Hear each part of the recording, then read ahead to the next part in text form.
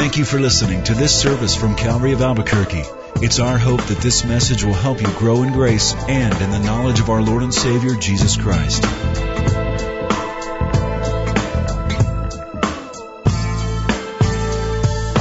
Father, we thank you for your goodness to us.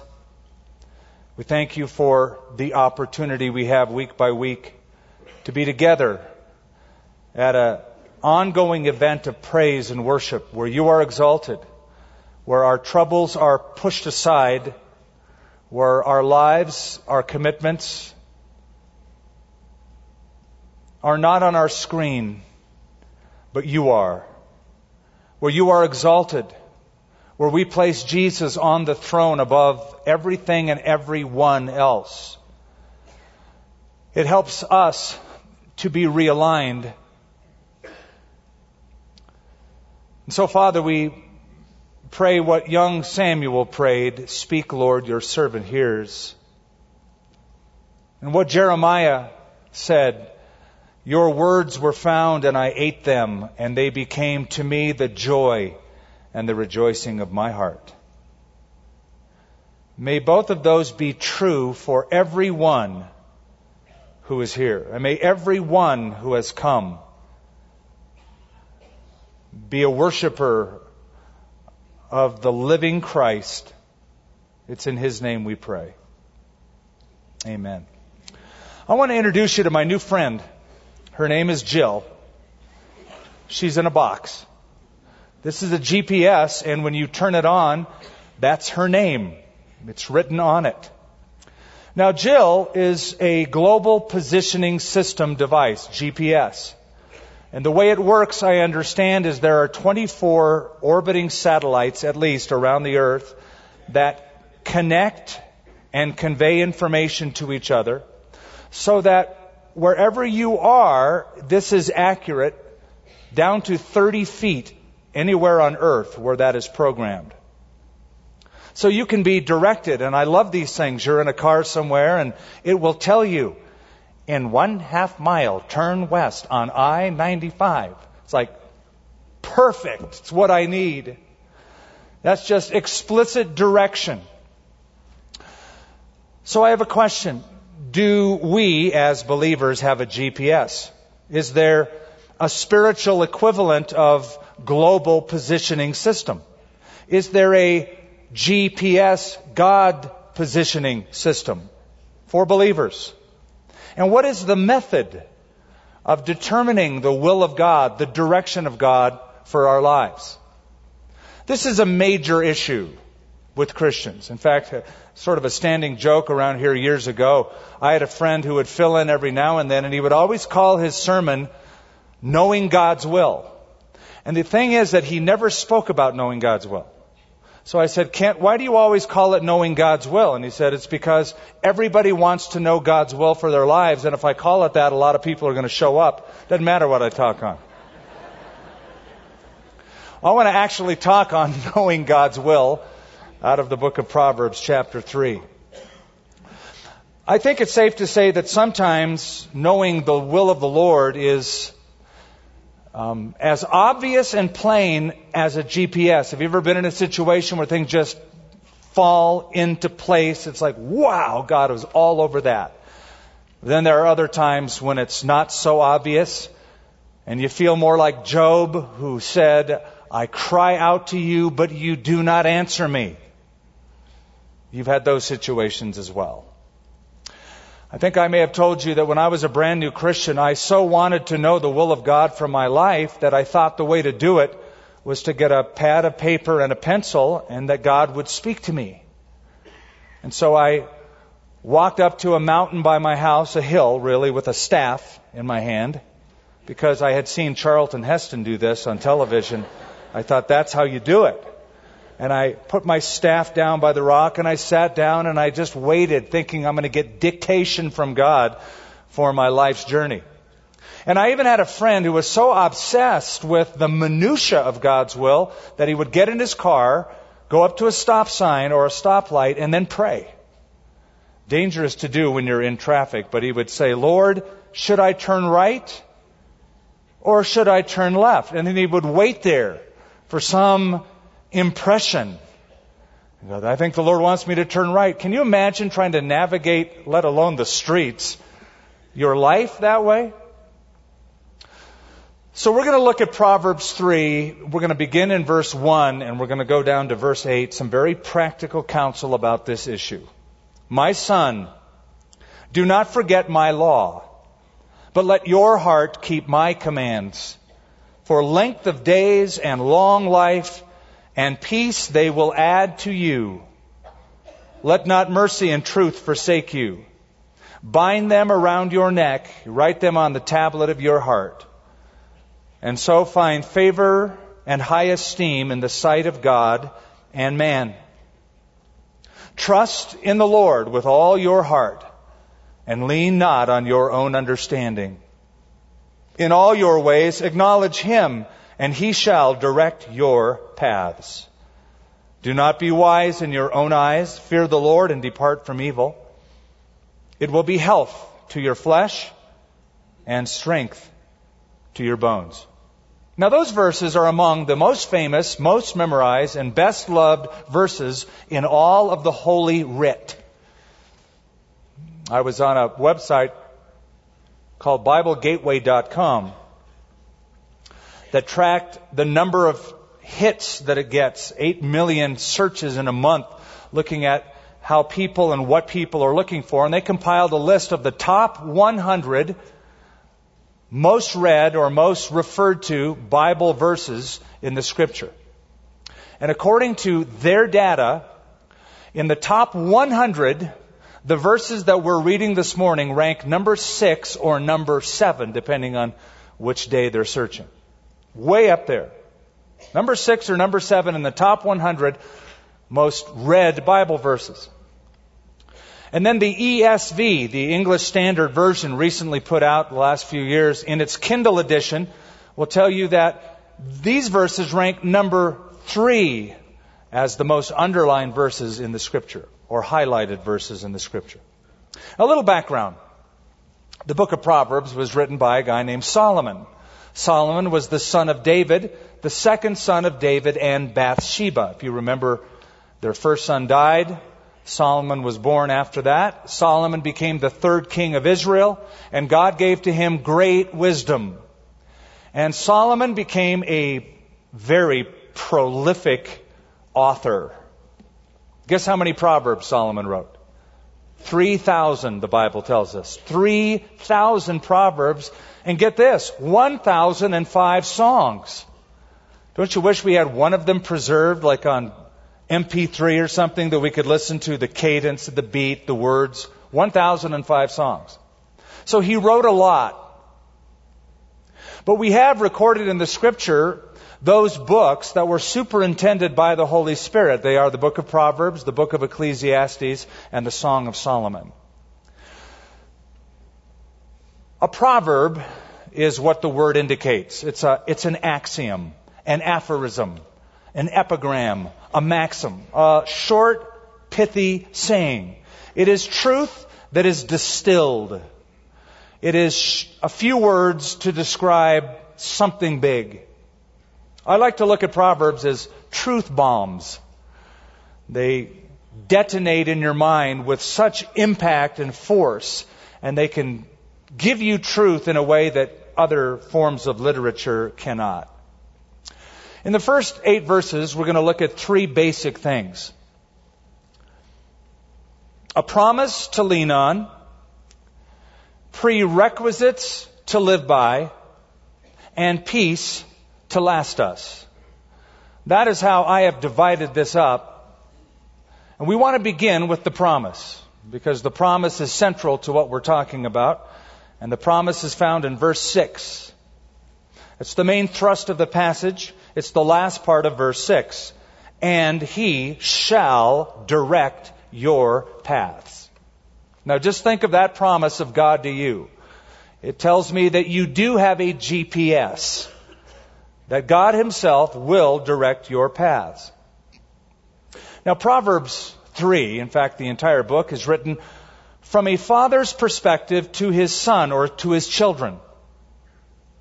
And just like a father or mother wants to give direction to a child for the future, so God delights in directing His kids. You want to make a dad's day? Ask your dad for advice. They love to give it. They love that direction that they can pass on from one generation to the next. So here's a foundational truth, and it's important we cover it right on the onset. Foundational truth is God wants to lead you, wants to direct you. The big question is, do you want to be led by Him? But God is in the GPS business. And there are several verses that bring this promise to bear, not only this one, but other verses like Psalm 37, where we are told, the steps of a good man are ordered by the Lord, and He delights in His way. Or Psalm 32, where it says, I will instruct and teach you in the way that you should go. I will guide you with my eye. Or we could look at Isaiah 58:11. The Lord will guide you continually. So we see that God is in the business of revealing Himself to His children and directing their lives by His sovereign grace. Furthermore, when we leave the Old Testament, and all the passages I just quoted are in the Old Testament, when we get to the New Testament, we see something even more remarkable.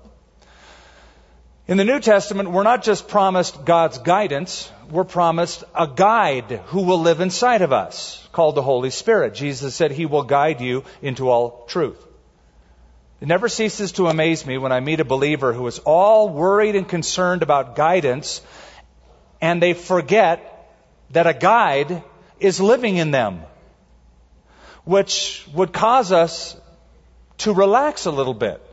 If the guide is living in you, I think you're going to be okay. It's sort of like if you were to go to an unfamiliar country or a big city you had never been, you want to get around. Would you prefer to have a detailed map in your hands for navigation, or a person who's a local get in the car and take you personally? Imagine if you could take Jill, not in a box, but Jill as a person, or Jack, if you want the male voice, to hop in your car and show you exactly where to go. That would be infinitely much better. Now, a couple things about how God directs. Sometimes the Lord directs very dramatically. And I underscore sometimes, because it's not most of the time. Sometimes it's dramatic. For instance, the children of Israel were directed to the promised land by a very interesting GPS network called a cloud by day and a pillar of fire by night. How's that for guidance? Where do we go? Wherever that cloud says to go, go. Wherever that pillar of fire stops, stop. That's dramatic guidance. Another example of dramatic guidance, one of my favorite passages, is Genesis 24. A guy named Eleazar, the servant of Abraham, is sent to go find Abraham's son Isaac a wife. And so this guy goes to the country where he is sent, and he goes by a well, and he starts praying a classic prayer. He goes, Lord, here I am at this well, and I'm going to ask these people who are coming, I'm going to ask these girls for a drink of water. And I pray that the girl who says to me, after I say that, not only will I give you a drink of water, but I'd like to give water to your camels. Let her be the one you have chosen for Isaac. The Bible says he wasn't even done praying, and the Lord answered his prayer. She shows up. He says, can I have a drink of water? And she goes, well, I'd like to give water to your camels as well. And he thought, hot diggity dog, my prayer was answered. That's very dramatic. And if you're looking that up in your concordance, hot diggity dog, you won't find it. So that's sometimes. That is not most of the time. Most of the time, it's not dramatic. Most of the time, God's guidance is providential. Providential. That is, God directs supernaturally, naturally. He unfolds His will in the natural events of a person's life. It's still supernatural, it's still sovereign, but it's just what happens as your life unfolds. God is directing you through that providentially. A great example is Queen Esther in Persia, who happened to be Jewish and happened to be at the right place at the right time when her people were being persecuted. And her uncle said, who knows but that you're not at this place at this time for such a time as this. And she was. Or the story of Ruth, who just happened to be gleaning in the field of Boaz, which became her future husband, the ancestor of King David, and eventually the ancestor of the Messiah. So that's how God usually directs. Now, if you go back to our verse, in verse 6, it says, and he shall direct your paths. That's the promise that we're isolating.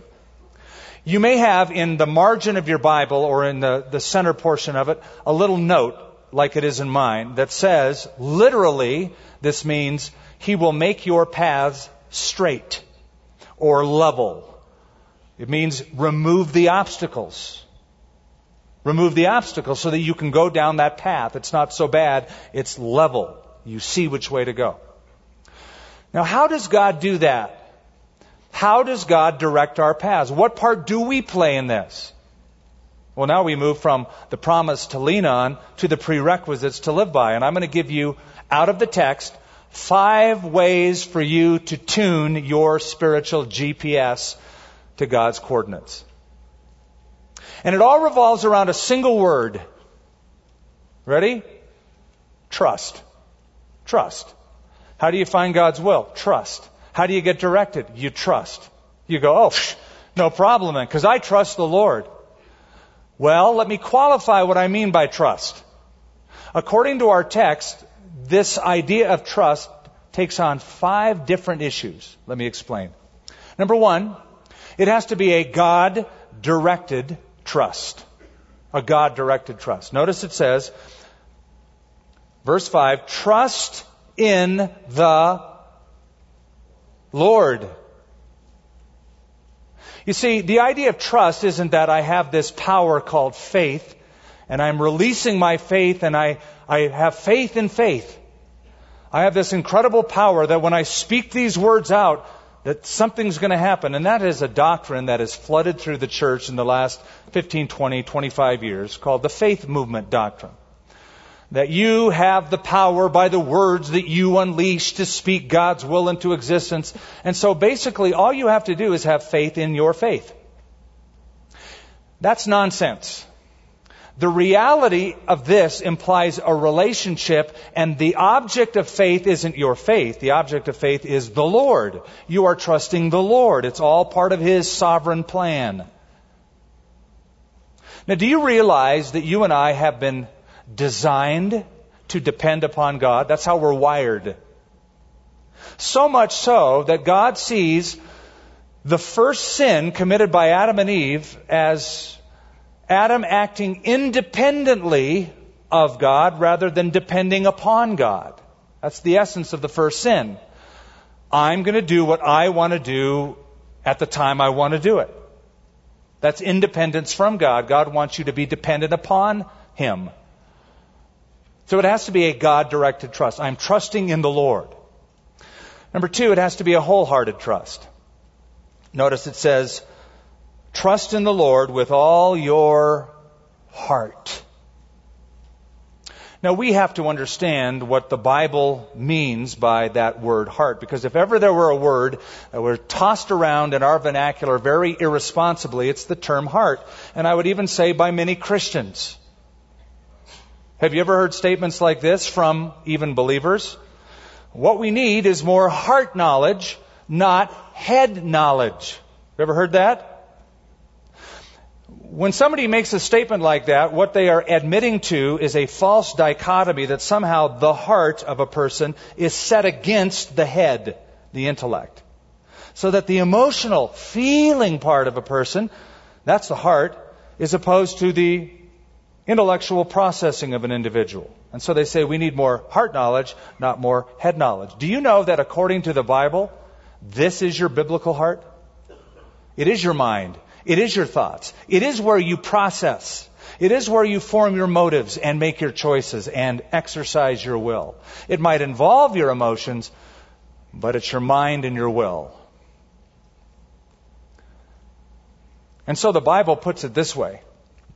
Jesus, it says, Matthew 9, knowing their thoughts, said to them, why do you think evil in your hearts? So he realized you're thinking something in your heart. You are thinking evil, and he knew their thoughts. In Proverbs 23:7, we read, for as a man thinks in his heart, so is he. So once again, the heart is the place where you process your thoughts.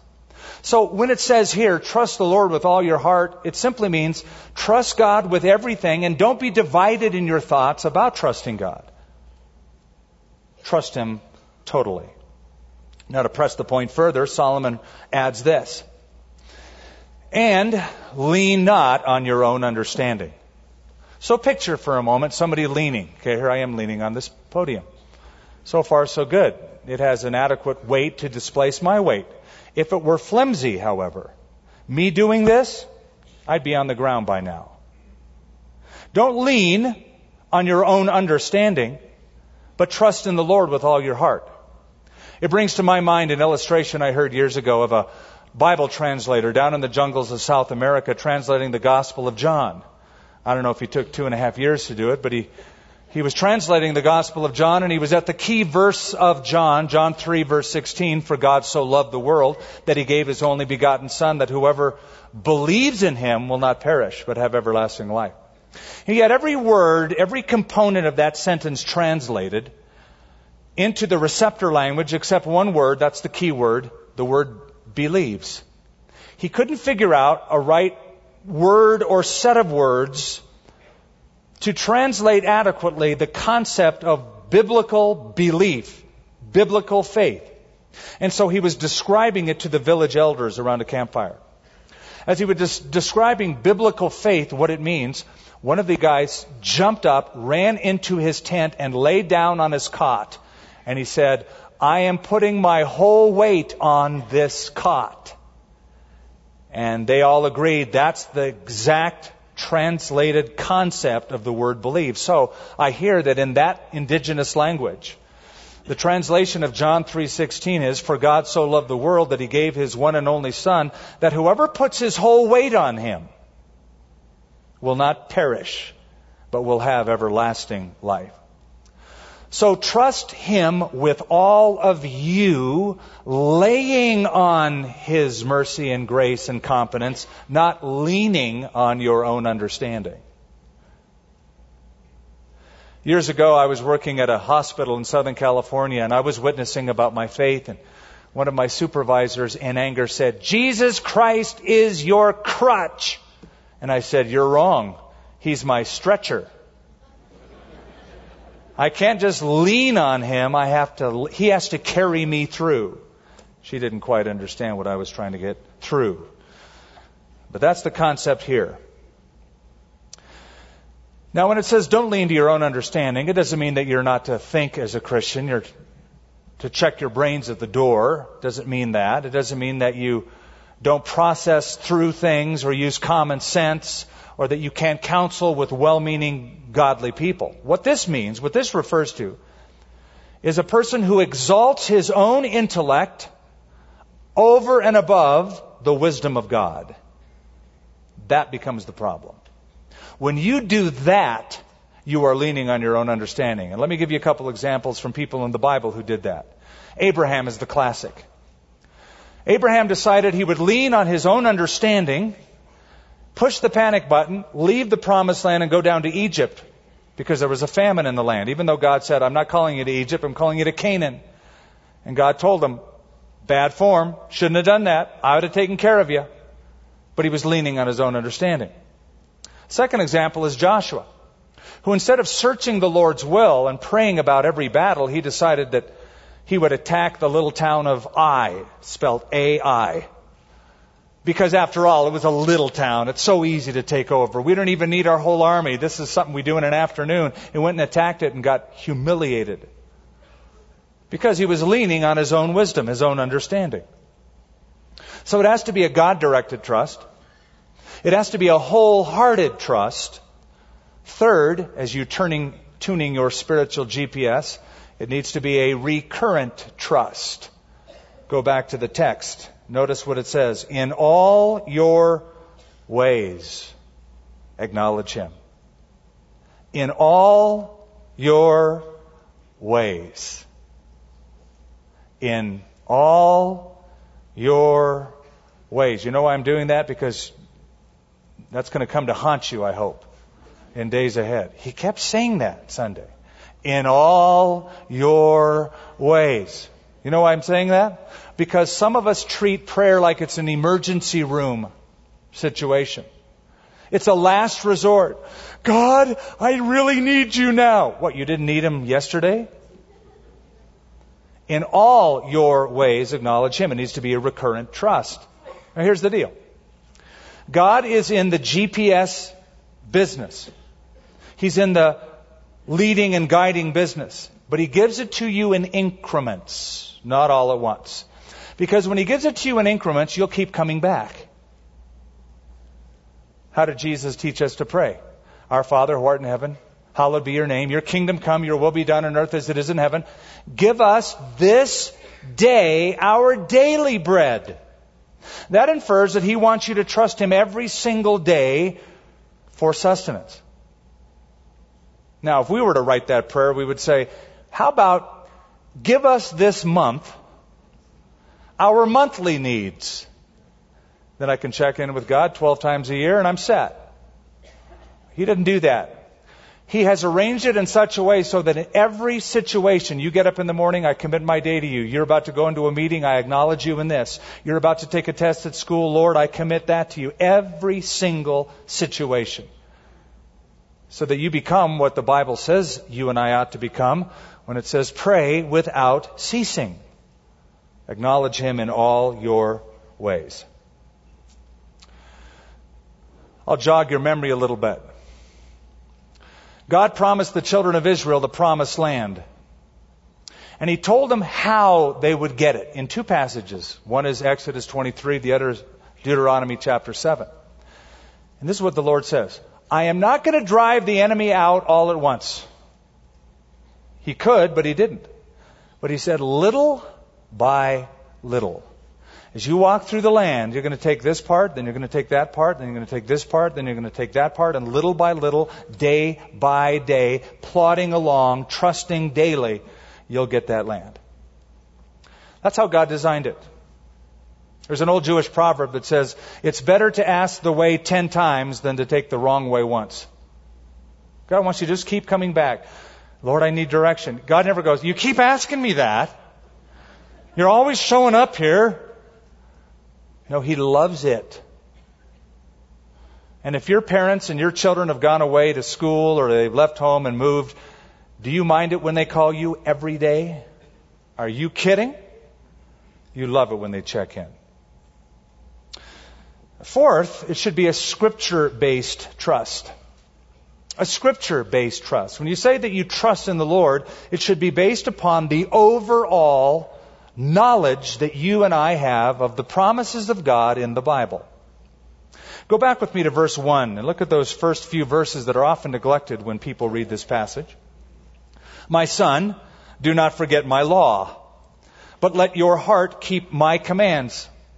Notice the word law. And understand that in Hebrew it's the word Torah, which makes this unusual.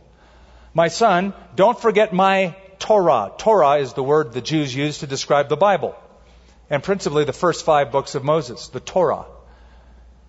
For length of days and long life and peace they will add to you. Let not mercy and truth forsake you. Bind them around your neck and write them on the tablet of your heart. What Solomon is referring to, I believe, is the law of God that he had internalized himself, even though he was imperfect. And he is passing on God's Torah to his son, to his children to live. And he's saying, take that which has been written in stone and write it on the tablets of your heart. So that your trust in God is a Scripture-based trust. Here's the principle. If you want to know God's will, you have to know God's Word. It's that simple. If you want to know God's will, you have to know God's Word. It's sort of like this little GPS, Jill, in a box. She is based upon actual physical parameters and coordinates, fixed coordinates that are in the area on the earth, so that she can give direction. And so it is with our spiritual direction. The Bible is the roadmap that helps us navigate through this world and into eternity. And it's based upon fixed spiritual coordinates. And those principles are found in the Bible. In the old days of travel, when people traveled by boat and the boats were made out of metal, they would have two compasses aboard those ships, one on the deck and one on a mast high above the deck. And a passenger noticed the two compasses and asked a worker aboard the ship, why are there two compasses? He said, well, the one on the deck is for the captain. It's by the wheel. It gives him the general direction and heading and bearings, generally speaking. But since this is an iron vessel, that compass is affected by its surroundings, magnetic fields. But he said the compass on top of the mast is above the influence. We always steer by the compass above. We get our exact heading by the compass above. The Bible is that compass above. And the more you and I know the Scripture, when your mind is saturated with the truth, you become predisposed to do His will. It becomes second nature to you. Those are the guiding principles that direct your life. Now, if you want the kind of resolve and confidence that you see in certain people, you know what I'm talking about. You see somebody who's a believer, they've been a believer a while, and you see that confident resolve and steadiness about their life and their walk. It's because of this truth. They are so tethered to God's foundational truth in the Scripture that come what may in life, they're steady, steady, steady as she goes. If you've ever been on a cruise like to Alaska or ever seen the giant icebergs in some places on Earth, they're fascinating. Some of them are huge. Some of them go up 400 feet in the air. And yet, 90% of the iceberg is down below. But what it looks like is you're looking at an iceberg in the sea. Let's say it's really windy. And you notice the wind is pushing against the iceberg and the waves are beating against the iceberg. The iceberg can be going in the direction opposite to the wind and the waves. The reason being is because since 90% is below, those currents under the water are propelling it. And that is a picture of a life founded upon the deep currents of God's truth and become steady even in the face of winds of trial and the winds of change, the winds of this world. Here's the fifth way to tune your GPS. Fifth prerequisite. Obedient trust. Obedient trust. Verse 1. My son, do not forget my law, but let your heart keep my commands. Now I believe something, just based upon years of being a pastor and a pastoral counselor. I believe that about 95% of a person knowing the will of God for their life begins by that person being willing to do the will of God even before they know what it is. They have this attitude that says, whatever I find in the Scripture to be the will of God concerning this matter, this situation, I'm going to do it. That's obedient trust. That's why when a couple comes in for counseling, we typically ask them, or a person comes in for counseling as a single, for whatever situation, we usually begin by saying, now, before we begin our session, understand that we're going to be opening up this book, God's Word, the Bible. And we're going to look at principles that deal with this situation. I want to hear from you the verbal commitment of you saying you are willing to do whatever God commands. Interesting responses. Some people go, well, I'd like more information, please. I'd like to know what that is before I sign on to that. Then we know, at least I know if I'm doing the counseling, it's going to be a very short session. But if a person says, I am willing, I know that God is going to direct them because they have an obedient trust. No matter how difficult it is, God will get you through that. I heard of a pilot who just got his license, and he was coming in for a landing, but the clouds had rolled in since he had taken off. He was not skilled in instrument navigation. And so as he was trying to come in for a landing and the fog and the clouds had rolled in, he panicked. He called the control tower and they said, "Don't worry, we'll give you all of the necessary coordinates. We'll tell you how to land this plane. We got you covered." But he started panicking. He realized, I'm in a big city. There's buildings, there's mountains. And the tower said, "Calm down. You worry about following instructions. We'll take care of the obstructions." That's what the Lord would say to us. Just follow my instructions. Just do the revealed will of God in the Bible for your life, and I'll take care of all the obstructions. I'll make your paths straight. Now, I will admit, and I know this from personal experience a lot, as do you, there are times when it seems like the GPS signal is cut off from heaven. We're not getting any signal. We're not getting any impulse. It seems dark. We don't know where to go. We don't know what to do. And we start to panic. We start to worry. Just remember, as one sage put it, that God gave us the moon as well as the sun. And when He doesn't see fit to direct you by sunlight, He will direct you by moonlight. You'll get there. You just follow the instructions. He'll take care of the obstruction. And I also want to say, before we bring this to a close with the third major point of this message this morning, the peace that we're going to talk about. When it comes to the will of God, I do not believe that God wants to micromanage your life. I don't think God has all these little minute, detailed instructions and all the minutiae so that you become a daily puppet. So you're just sort of being pulled on a string, and every little meal that you have is the meal that you should choose by the will of God. I think if you go into a store and you say, "Lord, should I buy red shoes or orange shoes?" He doesn't care. But you obviously do care, so you choose. And be content with it. The best advice I heard from somebody boils it down to a simple little thing you can all remember. Love God with all of your heart, and then do whatever you want. That's good. Love God with all your heart, and then do whatever you want. Because if you love God with all your heart, you're going to do what He wants you to do. You're going to think about what His Word says. You're going to be concerned about glorifying God. If you love God with all of your heart, do whatever you want to do. Good advice. Good, solid advice. Finally, I want to draw your attention to two verses, verse 2 and verse 8. This is the third and final swath of this message. This is the peace to last us. Verse 2 says, "For length of days and long life and peace," the word is shalom, "and peace they will add to you." You will have God's peace of mind. You won't have a guilty conscience. And all of that's going to add health to your life. I read one source, don't know how accurate it is, that said 60% of our illnesses are due to emotional stress, or at least added to by emotional stress. And activities like fear, sorrow, envy, hatred, and guilt. Look down at verse 8.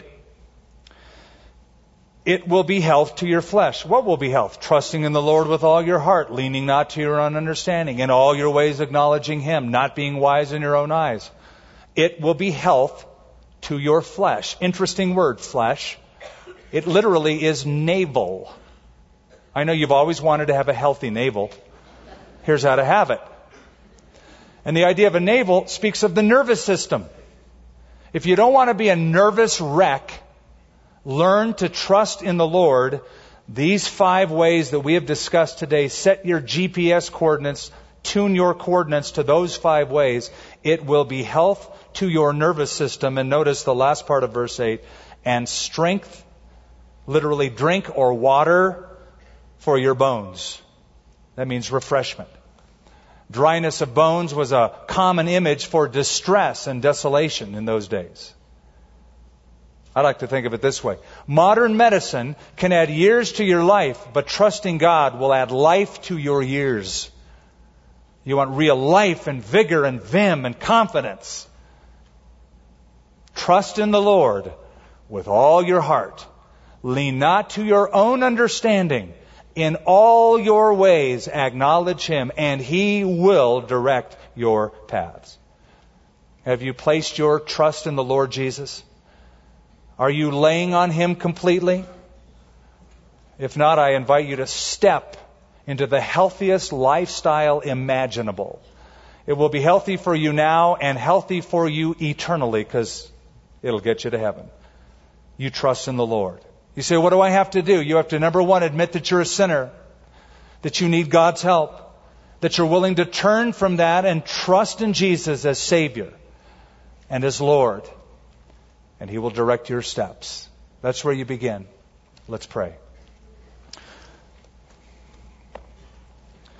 Lord, we choose to lay our lives down on the cot of trust, not leaning on our own understanding or our own ways, not exalting our own intellect or our own human wisdom above your wisdom, and the wisdom especially found on the pages of Scripture. Help us, Lord. We always end our prayers saying, help us, because we need your help. We need it today, we need it tomorrow, we needed it yesterday, we'll always need it. You created us to be dependent, and you love it when we are. And I pray for anyone here who may not personally know Christ, that today they would place their trust in Him. In Jesus' name, amen. Thank you for listening to this service from Calvary of Albuquerque.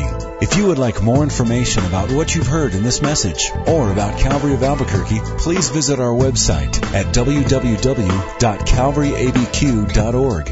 If you have made a decision to follow Christ or would like someone to pray for you, please leave a message with our Prayer Watch line at 505-344-3658. Thank you, and God bless.